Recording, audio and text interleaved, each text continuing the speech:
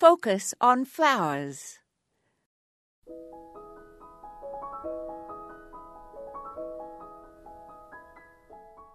In my Midwest garden, July is when the black-eyed Susans bloom, and I love the way they create splashes of gold in gardens all over town.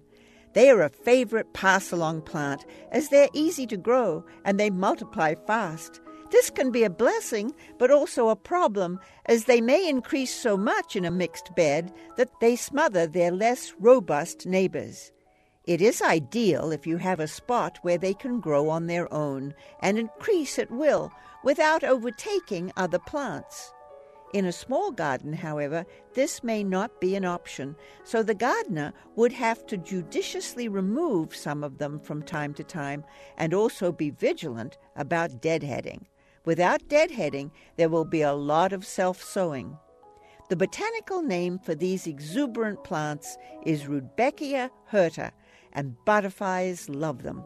Their seeds need a bit more warmth than some others to germinate, but that is okay, as they don't need to be ready to flower until late summer. If you are scattering their seeds, they will grow on any reasonably loose soil that has space for another plant to take hold. They even coexist with weeds and are quite adaptable, almost to a fault. For a vase, cut just single stems, as multi-stem bouquets will quickly wilt. This is Moya Andrews, and today we focused on Rudbeckia hirta.